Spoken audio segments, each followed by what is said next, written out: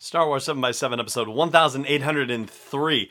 Alright, yesterday we talked about the official gameplay footage reveal of Jedi Fallen Order and all the things that we learned about it, but what about the secret footage that they showed? Yeah, there was, and I've got the scoop for you.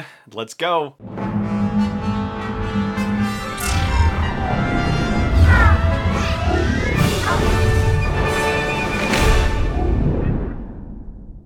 Hey Rebel Rouser, I'm Alan Voivod and this is Star Wars 7x7. Thank you so much for joining me for this episode. And yeah, you remember how we talked about The Mandalorian back at Celebration Chicago and about the fact that, yeah, they showed some stuff to the general public, but then they cut off the live stream, and only if you were in the room did you get to see the footage, the extra footage that they wanted to show off.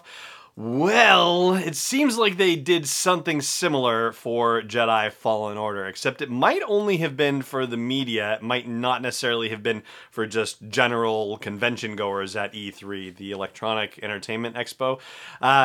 So it's a different kind of situation, and various outlets have summarized what that additional footage was that was shown behind closed doors, and so I'm going to summarize it for you. I've gotten a number of different sources that have reported it, Games Radar, IGN, VentureBeat, other places too, so just kind of summarizing the reports that are out there for you.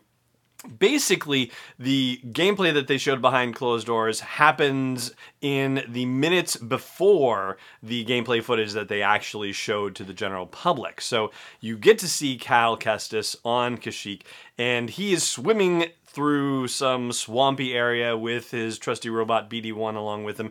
One of the descriptions of this says that he's swimming unnaturally fast, and so there is potentially another Jedi power, fast swimming as well. Obi-Wan and Obi-Wan and Qui-Gon did not exactly demonstrate fast swimming powers in The Phantom Menace. It sure didn't look like it necessarily, but anyway, apparently that is a thing, and apparently Cal can do it.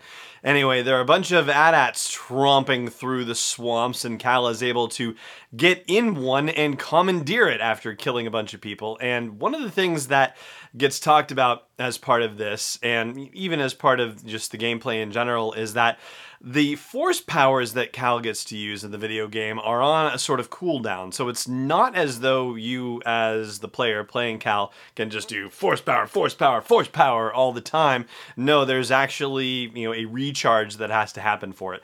But as you proceed in the game, apparently you will be able to sort of extend the amount of the meter of your force powers, so you'll be able to use it for longer, and presumably also the cooldown time in between being able to use it will be shorter. And so this is supposed to be part of their whole idea of thoughtful combat design. And one of the interesting elements that was reported was that there are people reacting to Cal's appearance in the AT-AT, and one of the reactions is, "It's the Jedi!"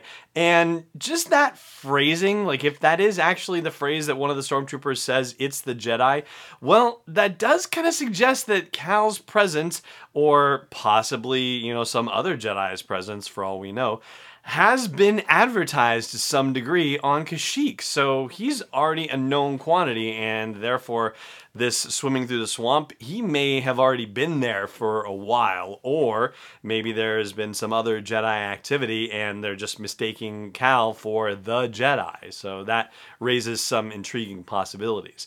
Anyway, once he takes over the AT-AT, he ends up shooting and destroying other AT-ATs and gets to another base where a Lambda-class shuttle, that would be, for example, the shuttle that Emperor Palpatine uses to arrive on the second Death Star in Return of the Jedi, and also Vader uses a similar shuttle as well. One of those gets taken out, but not before it can crash land into the AT-AT's legs that Cal is driving, and he is thrown clear but manages to survive.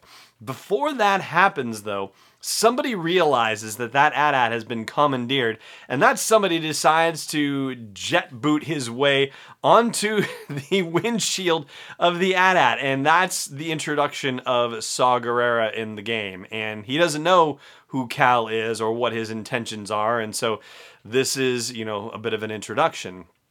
And it does add a little bit more light and color to the gameplay footage where Cal delivers the line of like, you hear that, BD1? He says he needs me. Yeah, that's, it's not as if there's been a lot of interaction between the two of them to begin with.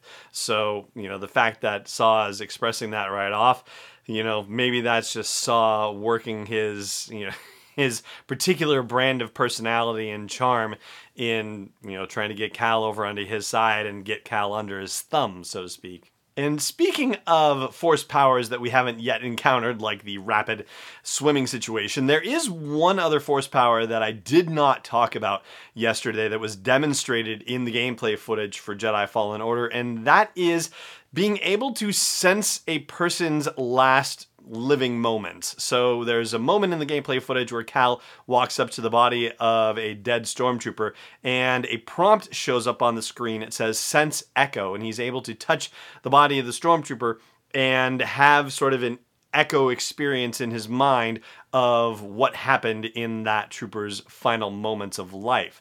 There's nothing in Wikipedia that I can find, at least, that replicates this kind of force power. I'm sure there's something about it out there somewhere, but it's kind of similar, or at least it has the potential to be similar to psychometry, which is the ability that was probably, most famously demonstrated by the Maverick Jedi Quinlan Vos, who appeared in a blink and you'll miss it cameo in The Phantom Menace, and also showed up in the Clone Wars cartoon series and the novel Dark Disciple. But basically, he was able to touch objects and sense things about the people who had owned them or interacted with them, and in one case was able to see, the final moments of a person's life experienced through a particular object, but not necessarily the owner's life, somebody else's, not to spoil the book. Anyway, so that's probably the nearest thing to it, but this echo, this sensing of an echo, well, that I think is a very interesting and cool force power, and I would like to see something like this show up somewhere else in a movie or a TV show, maybe. I think that would be pretty cool. All right, one other thing that I will share with you about the gameplay stuff from Jedi Fallen Order that's actually rather funny, and it's something that they tried to replicate from Star Wars movies, but apparently it didn't go so well. I'll explain after the break. Stay tuned. Hey, Rebel Rouser. If you've got a business that needs to reach a dedicated audience of Star Wars fans, or you know somebody who does, then you might want to reach out to me. I've got a show that reaches thousands of people between the audio version, the video version, and our social media channels, and I'd love to find out how I can help you with your business ventures too. Just reach out at sw7x7.com/sponsors, that's plural SPONSORS, that's sw7x7.com/sponsors, and let's see how we can work together. Welcome back. All right, so the thing that's apparently very easy to do in Star Wars movies, but rather difficult to do in Star Wars video games, is a wipe transition. Now, Star Wars movies are known for their kind of crazy wipe transitions, whether it's, the radial wipe transition where it's like, a needle going up across a dial, or, star wipes, or checkerboard wipes, or, circular wipes, like all these crazy wipes that were basically things that you would find on on 80s mixers that you would get from Circuit City or something like that.